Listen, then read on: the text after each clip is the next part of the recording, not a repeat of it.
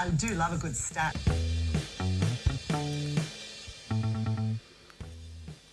Hello and welcome to the second episode of Real versus Feel, Netball Numbers That Matter, a brand new podcast with me, freelance journalist Erin Aaron, and Dr. Aaron Fox, a lecturer in applied sports science and research methods at Deakin University, where we align what it feels like happened in Super Netball over the weekend to what the stats, the real, tell us. Of course, we wouldn't be here without our major sponsor, All-in-One Property. If you've purchased property, you know it involves tons of paperwork and stress. You've got to sort conveyancing, finance and insurance, and that's if it's a simple deal. All-in-One Property can help you handle every step or just one. Visit allinOneProp.com to learn more. I'd like to acknowledge I'm on the lands of the Yorta Yorta people in Echuca, and Aaron is on Wadawurrung land in Geelong. We pay our respects to elders past and present. Now, round one has been run and won, Aaron. Yeah, and a really great week from a statistical perspective. Like, I was really looking forward to this episode because one of my favorite things is digging through the archives to compare, unique statistical performances. And this round threw up some really interesting ones to dive into. You must be so much fun at parties, Aaron. I think so, yeah. I've been told. Well, look, last year our listeners will know that we looked exclusively at the numbers that mattered to the Melbourne Vixens, but this year we're covering the entire league. So we're going to start each episode with a really quick statistical rundown of the round's games. A friend of the pod, Michael Hutchinson, who's a former Super Netball stats analyst himself, he does this brilliant little Twitter series called The Wash Up, where he pulls out some really interesting numbers from each game just after the final whistle. I thoroughly recommend you follow him if you don't already. We often retweet him on the Real versus Feel Twitter account, so you can easily find him that way. So, drawing on Michael's expertise, why don't you take the first centre pass, Aaron, and tell us sort of the top line stats from the opening match, which, in a shock to many, saw the Pies beat the Swifts. Yeah, and a surprising one here as well that it was so high scoring. Magpies at 71 to the Swifts 63, the Pies' equal highest score since round 4 2022. Likely helped out by Nelson having 53 goals at 100%. Yeah, that'll do it. That helps. And a massive defensive effort from Jodie Ann Ward with 9 gains, 8 deflections, 4 intercepts, and only 7 penalties. So a very nice game from her. The goals from gains, a stat that we really like looking at. The Magpies were well ahead in this one, 10 to the Swifts 5. And that was really led by the Magpies having 16 gains to the Swifts 7. An interesting one from this was that the Magpies only had one more shot attempt than the Swifts, but it was the shot misses which really made a difference. The Swifts out in this one 12 to 4. Yeah, kills you. Now I'm going to sort of have... Yeah, sorry. Yeah, second centre pass, right? Yep. Yep, that's Vixens right. Vixens v Fever. Great game. How did it shake out? Well, many people had this game, this is obviously the grand final rematch. They had this penciled in as game of the round, and it didn't disappoint, did it? With the result really it was only decided in the dying moments. And of course, the winning goal was shot by who else but Janelle Fowler. So that saw the Fever win 62-61 over the Vixens. It also means the Fever have won the last 3 times that they've played the Vixens. Of course, the last 2 games of last year, that first final where I think you and I were courtside from memory, Aaron, and then of course the grand final where they really did a number on the Vixens. And the Vixens didn't lead after about the 4-minute mark in the first quarter. So the fact that they were in there for a shot towards the end was probably a little bit of a worry for Fever. Fowler, 55 from 55 at 100%. Another MVP performance from her. We're going to talk about her a little bit more. And then also I think we have to mention Alice Teague-Neald, 39 feeds, 20 goal assists, 3 deflections. I mean, we kind of could go on and on about this game a little bit, but we better not. Aaron, what have you got? Yeah, well, I'll back up that thought you had there about the Fever maybe being a little concerned about this one because, the Fever's defence here was almost more Vixens-like in this game where they outgained the opposition and outscored the Vixens from their games. And a quirk in this game was, despite losing, the Vixens had 6 more goal attempts than the Fever. And so as a Vixens fan, looking at this one statistically, you'd almost be happy to see this result of only going down by 1 goal when there is a little bit of room for the Vixens to improve on what they put out there. Yeah, I think you're right. I mean, Simone McInnes, they've got that trip out of the way. You continually hear that from the Vixens camp, that let's just get Perth over and done with. They nearly got the result. And also, she didn't have Joe Weston. She didn't have Rani Samuelson to call on. Em Mannix went off at one stage with a really big clash with Verity Simmons, had to go off and be assessed for concussion. And as you say, lots of work-ons for them, which is a very Simone McInnes thing. What are we going to do, next time that we meet them? That brings us to Sunday. So the team that you were big raps for last week, Aaron, the Lightning, didn't just beat Julie Fitzgerald's Giants in her milestone game. They thumped them, and I think that's being nice. Yeah, 65-50. We talked about the Magpies having one of their biggest score. This is the flip side of that for the Giants, their second biggest loss ever. And just some massive disparities statistically in this one. 57% to 43% time in possession. Huge penalty disparity, 65 to the Giants and 35 to the Lightning. Huge differential in shot attempts, 77 to 51. That's a plus 26 for the Lightning. Debatable to say you could ever win a game taking 26 shots less than your opponent. And then some huge individual performances from Lightning's players. Conan, 50 goals at 89%, and Dehaney, 10 deflections, 7 gains, 4 intercepts, and another really clean example with only 6 penalties. Yeah, and we're going to talk about her later on as well, aren't we? Yeah, of course. We have to go back to the Lightning because I'm all about them at the moment. Last one for you, and another interesting one to wrap the roundup, the Firebirds versus the Thunderbirds. Yeah, this one felt a little bit all over the place, didn't it, watching from home? But the Thunderbirds of new, unlike the Thunderbirds of old, they actually managed to get it done and get the win, even though it felt like at times they might be slipping back into old habits. Eleanor Cardwell actually went back to goal shooter and made a real difference there, whereas she started at goal attack. So the T-Birds actually ended up getting up 59-44 over the Firebirds. So it sort of represents something like a 23-goal turnaround, which is just huge, even mentally, for them to be able to get back from that. Firebirds still haven't won a round one match. That's something they wouldn't be very proud of, I'm sure. And it was also one of their lowest scores ever in Super Netball too. So, I mean, we're going to talk about Sterling later on as well. With 11 gains, which included 5 intercepts, a bunch of rebounds, very few penalties. I think she had about 7 in the end.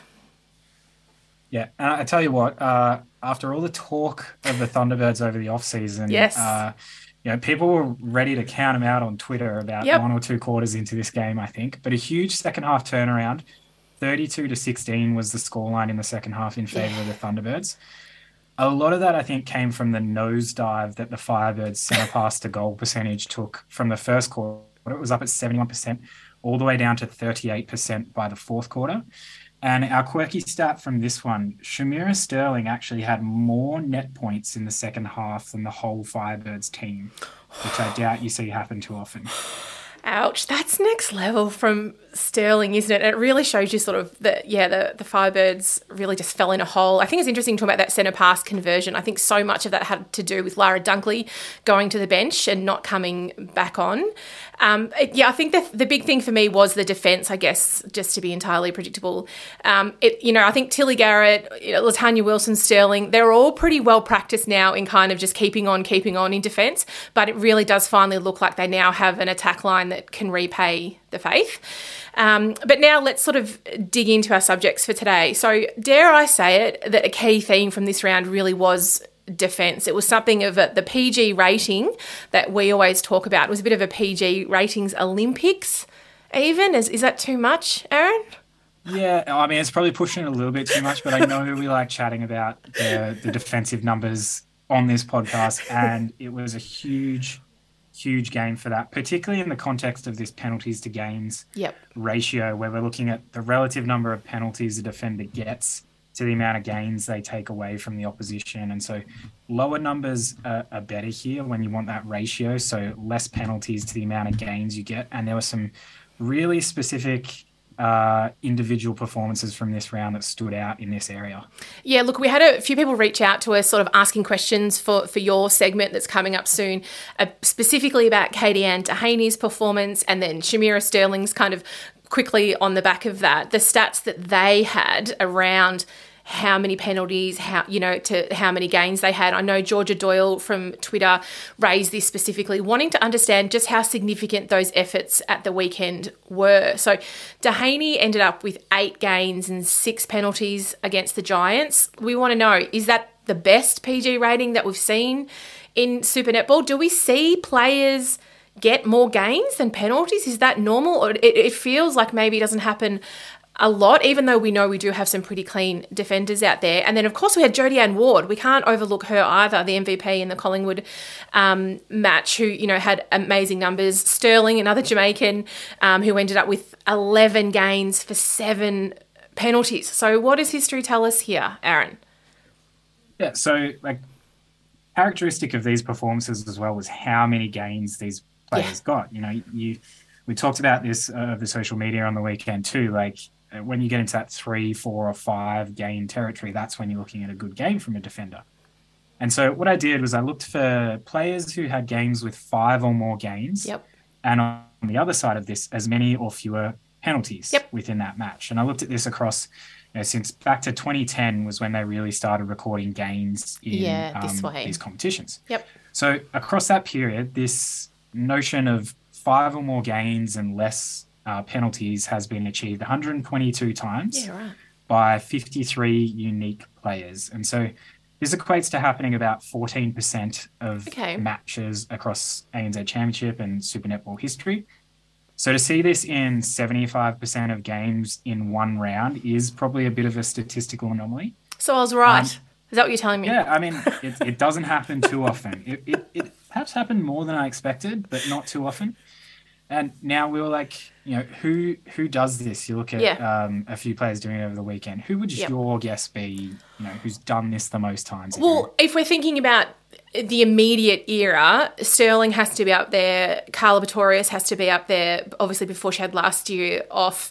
I think Notorious RBD, Ruby Bakewell-Doran from the Firebirds as well. But thinking a little bit further back, perhaps Renee Ingles, maybe someone that plays at wing defence, or Julie Coletto. I don't know. You're right on it with Shamira Sterling. She's done this 10 times. And, that's the most any player's done it, or the equal most any player's done it. And you'd probably argue that she's going to take that number 1 spot given where she is at in her career.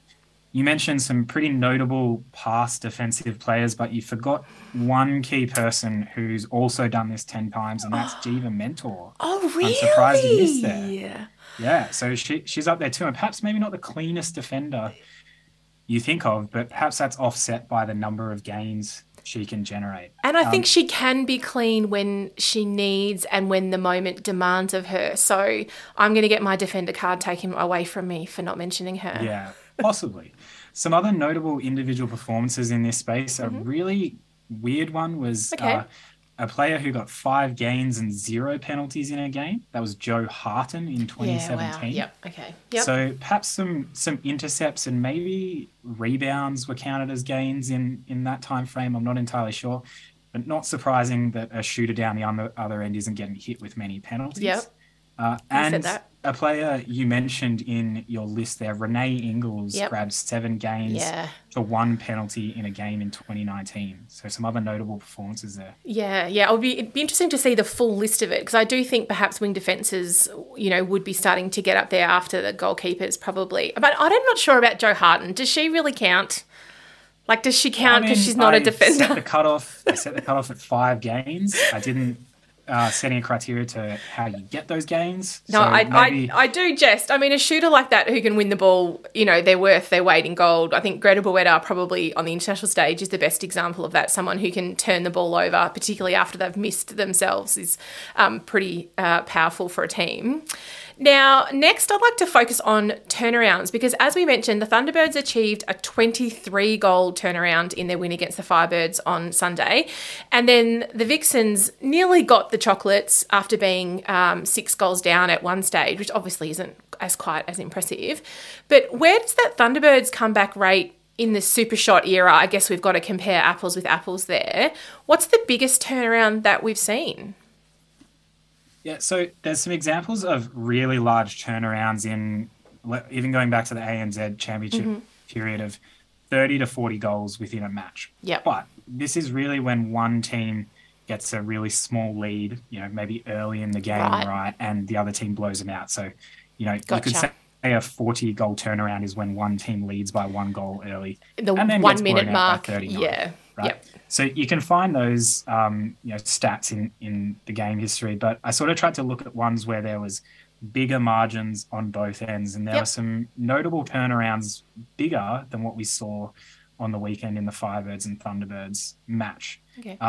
Any Firebirds fans listening who have, this round one matchup issue where they haven't won and there's these big turnarounds, maybe just mute us for a sec, because back in 2020, a round one matchup against the Lightning, the Firebirds were 11 goals up in the second quarter, yet they lost that game by 18, which was a 29-goal turnaround. So even bigger than their round one match up turnaround against the Thunderbirds. Yep.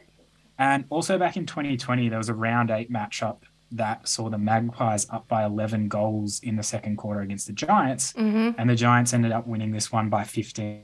So that's a 26-goal turnaround within that matchup. So 23-goal turnaround is in that sort of upper realm. But there are some of those examples where, it's been even bigger. I think I recall that last one that you mentioned with Collingwood. I'm almost certain that involved a lot of super shots from Joe Harton. 100% did. We probably don't even need to look that one up. Does this sort of stuff, turnarounds, do they happen in finals to the same extent, or does the kind of idea that they are always a lot closer ring true in the numbers? Yeah, you definitely don't see, I guess, typically you don't see as big a disparity in finals. The matches tend to be closer, and when a team gets that far up in finals, they're in finals because they're a good team and they don't typically let those leads slide.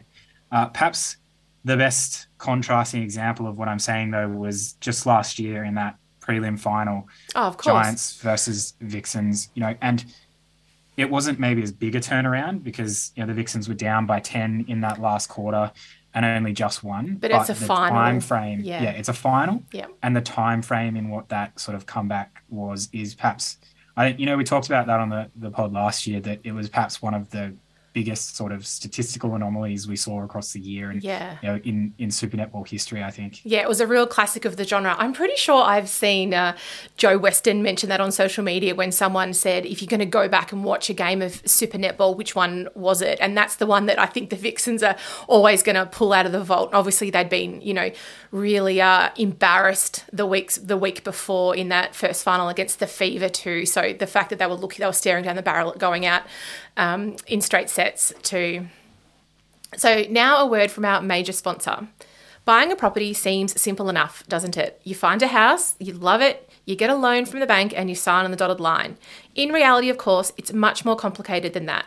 You've got to get a Section 32, get it reviewed, understand all the conditions, then there's securing finance, the right provider, the right deal, then you need a conveyancer, then you've got to do the paperwork, insurance, and any other property law issues that might pop up along the way. Suddenly, it becomes very complex paperwork city.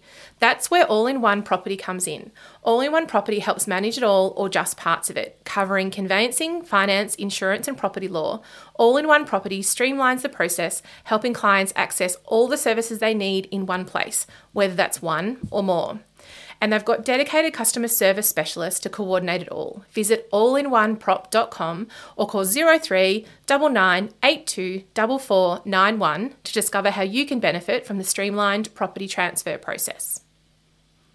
Now, the next topic for us to dig our teeth into is shooting stars. We saw 2 100% accuracy games in round one from Collingwood's Shimona Nelson and Janelle Fowler for Fever, as we've talked about. How common are 100% games? Who has the most, Aaron, and why is it Janelle Fowler? And I guess who's the player with the second most number of 100% games? Because I feel pretty confident that it's going to be the Fever Redeemer that you tell me has had the most accurate games. Yeah, I may disappoint you, Aaron. Like, you're wrong with missing out on Jiva Mentor earlier, and you're actually wrong here. I was honestly surprised. Okay, right? So you were wrong too. Yeah, I was really surprised when I saw these numbers come out. So I guess first off, to clarify, we had to set a minimum goal attempts to consider a perfect game here. I decided to set that at 10 just because it seemed like a good round number because there's probably many examples of players coming out and shooting one or Yeah, more, or coming on for for a few example. minutes or, yeah. So is that minimum number of 10 attempts to count for a perfect game. And Janelle Fowler has actually achieved this 8 times in her ANZ Championship Super Netball career, which puts her at equal third on the list for the number of perfect Third. games. She does, however, hold 4 of the top 5 spots for the number of goal attempts in perfect games, right? Okay, volume-wise, we're talking. Yeah, right. okay, yep. So when she shoots, she shoots the most likely out of many shooters. And so when she has a perfect game, it's with a high number of attempts. And that includes a 60 attempt perfect game last year. Yep. So nearby on this list, we have Linese Potgieter with 8 perfect games, equaling Janelle Fowler there at number 3 on the list. And then at number 2 on the list, we have Irene Van Dyke with 9. Of course, yeah. Shimona Nelson sits just below them, having done this 7 times. And this was a really surprising thing for me. The leader for this statistic is just way out in front with 26 perfect games. Wow. When I saw that, I was like, that's Janelle Fowler. That's But more it than a wasn't. season. Yeah. Okay. Yeah. And so for you to guess, Erin, I'm going to give you a clue this time. You've been missing out a little bit so far. So this player, 26 perfect games in their shooting history. And they seem to have made some waves early this week that they're coming back to playing in Australia. Oh, Up okay. in Queensland, okay. I believe. Okay, so Katsu Avati. Yeah, 26 perfect games. Wow. Yeah, I mean, of course. She didn't make many errors at all, but how could I not have thought of her? And not a bad inclusion for the Gold Coast Titans up in the Sapphire League, I think it's called. See how many perfect games she racks up this year. Yeah, wow. Well, look, I have to say, though, here, just quickly, we are definitely going to have to make a note to focus on our hardworking mid-quarters in the next couple of episodes because we've definitely been all about the bookends this episode. We've already got a few questions in the bank about centre pass conversions and so on, so we'll make sure to focus on that. Now, it's been 2 weeks, Erin, and we haven't talked about my favourite Vixens mid-quarters at all. We haven't actually. We haven't talked about many mid-quarters at all, so we must rectify that. Now it's time for Fox Answers the Fans. We had a few people asking about Katie Antahaney's amazing game, but we've already chatted about that.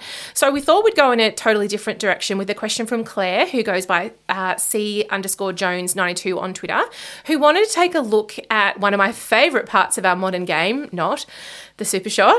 Claire writes, I'd be curious to know whether the volume of shots scored in the final 5 minutes has changed since the super shot was brought in.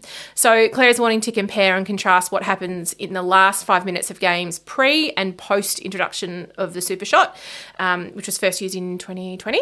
How do you sort of tackle this one and what did you find out, Aaron? Yeah, I think this question stems from a bit of the frantic kind of gameplay that comes in that last 5 minutes of the quarter sometimes, and the mess. Thinking that the pace has been elevated. So here we looked at the number of attempts each game in the last 5 minutes of quarters and compared this from when the super shot's been introduced versus the 3 years prior. So before the super shot, we saw about 11 to 11 and a half attempts per quarter in the last 5 minutes of each game. So if you split that evenly across 2 teams, you're getting about 5 or 6 shots per team. When the super shots come in those years since it's been in, we're seeing about 11 and a half to 12 attempts per quarter each game in the last 5 minutes. So there is a slight, if anything, bump in the number of attempts we're seeing. But how small this increase is, I wouldn't think it would be too noticeable, in gameplay. And so it's perhaps something else about the game that's maybe driving this question, or what our viewers are seeing in that last 5 minutes of the quarter. Something to dig into future episodes, I think. But regardless, a great question there from Claire. And as I said last week, we'd absolutely love, to get all the listeners involved in the show. So please send some questions for Aaron. The curlier, the more difficult, the more obscure, the better. Get on your favourite social media platform using the hashtag RealVFeel, and we'll hopefully get him to answer them in future episodes. Yes. Now, Erin, we did say last week that it wasn't all about my segments. We introduced the concept of Della Bluntsley. Yes. And I feel like as the year goes on, I'm going to get smoother and smoother at saying that. And it might almost become what I call you. But I don't know. What's caught your eye this week? Well, look, a change to the way the Super Netball Player of the Year, which has been won by Janelle Fowler for 5 years in a row now, and how the team of the year are voted for. So a change was announced on the eve of the season last week, but didn't sort of get too much coverage. So this year, an independent voting panel made up of 3 people drawn from the media, past players and umpires, and high performance coaches and selectors. They're going to award 3-2-1 votes each game, and that will decide the end of year awards. So previously, votes were collected from the players, coaches, and some high-performance staff involved in each home and away game. So from where I sit, I think this is a positive change, as you're going to have more varied viewpoints feeding into this process. So not just the opinions of those within the high-performance space who are naturally going to have, I guess, a specific focus. I'm not sure if this is going to loosen Fowler's stranglehold on the Player of the Year gong. She's as impressive to a journalist as she is to a coach, as she is to a selector, I think. But it's amazing to think that only one other player in Jiva Mentor has ever won it for Super Netball, and that was way back in 2017 when she was the captain of the Sunshine Coast Lightning in their inaugural year. And I think Fowler might have still been playing in New Zealand at that time. But I think I like this change. It aligns more with what other major codes do. So put bluntly, I approve. And I'm here if you need someone to award votes, Super Netball bosses. You're throwing your hat in the ring. Hit me up. Yeah. You know, the way round one went, and you look at the MVPs given in those matches, like you go, this could be the year that a defender challenges Fowler with 3 of those matches, but then I realised that Fowler was the MVP in the other game, wasn't she? That's right. I mean, I think Nelson was pretty hard done by, wasn't she, to probably play one of her best games ever of Super Netball and then to not take the MVP. But now it's time. Maybe it's all about the defenders this year. It's time now, Aaron, for you to bask in the glory of your rightness. Because last week I asked you for a prediction for round 1 in a segment we're calling Shot in the Dark, and you did pretty well, my friend. You picked the Lightning to beat the Giants, with a caveat, of course, that injured Joe Harden wouldn't play, which she didn't. So the floor is yours. Yeah. Look, I really just wanted this prediction for round 1 to show how early I've jumped on the Lightning bandwagon. I feel like it's starting to get a bit heavy on there after round 1, but I was an early adopter. Okay, I'm going to clip this for you and I'll file it away, okay? Thank you. Please do. Lose it if they start losing, though. And what about a shot in the dark for this round that's coming up? Yeah, so we've already seen some big margins in round 1 this year. There was a 16 and a 15 goal differential in 2 of the games. And since 2020, only 7.5% of games have had higher margins than those 2 blowouts we saw over the weekend. Right. So not many games go above that. Look like that. Okay. I hate to do this, but I'm going to pick on the Giants again this week, as they have a pretty tough matchup against the West Coast Fever. Yes. Even though how rare these big blowout games are, I have a feeling, or I guess I'm predicting, that we're going to see another 15 sort of plus margin over the weekend in this game. Perhaps not in the direction that Giants fans would hope. I do feel that you perhaps will be right, but we will see. I mean, if Harton's still not back for a few weeks, we're going to see those shooters going to get more and more exposed, the young Giants shooters together, and maybe they'll be able to step up a little bit, but they've got a pretty handy defence end to be facing. But as always, I've made a note of that one, and we shall report back next week. Well, that's a wrap for our second episode. Please be sure to follow us on Twitter and Instagram at RealVFeel, and send us your Fox answers the fans' questions using the hashtag RealVFeel. All-in-One Property is a dedicated property service provider. What does that mean? It's a one-stop shop for when you're buying a home, helping you handle the conveyancing, finance, insurance, and property law paperwork, reducing stress and saving time. Use all the services or just some. Visit allinOneProp.com to find out more.